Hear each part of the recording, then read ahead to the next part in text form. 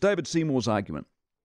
You need to have a royal commission into COVID despite the fact it will cost tens of millions. It'll cost tens of millions, he says, to save tens of billions.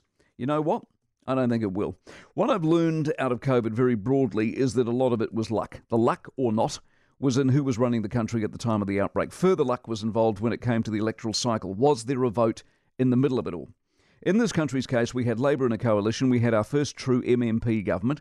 We also had the main opposition party in turmoil. You could not have dreamed up a bigger mess. We also had a vote just after the outbreak had started. We didn't know what was what. We were freaking out. We had a government we weren't convinced had worked, so we panicked and we gave Labour 50% of the vote, and the rest, as they say, is history. What ACT want to do is relitigate history, and I can save them the money. The lessons here are very, very simple. Beyond the luck aspect of who is running the place, you then look at delivery and you look at honesty.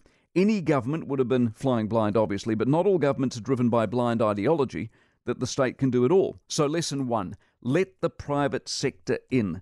The experts in the field from day one, let them in. Trust the private sector and the experts. Lesson two, don't lie.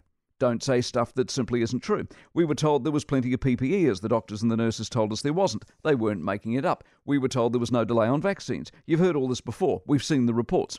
Lesson three, learn as you go and fix stuff, the most glaring of which was healthcare. Our entire response was predicated on the health system not being overloaded, and yet they produced no more beds, hired no more nurses. Even now, they haven't come close to addressing the problem. Lesson four, don't rely on hype, spin and BS. The 1 o'clock pulpit of truth was anything but. It was designed to give the government ultimate power, or the facade of ultimate power. You couldn't breathe unless they told you to.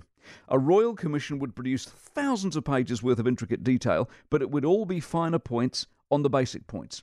But the ultimate issue as to why a royal commission is a waste is lessons would only be learned if the right government were in power to learn them. This one, royal commission or not, will never admit what a disaster these past 2 years have been.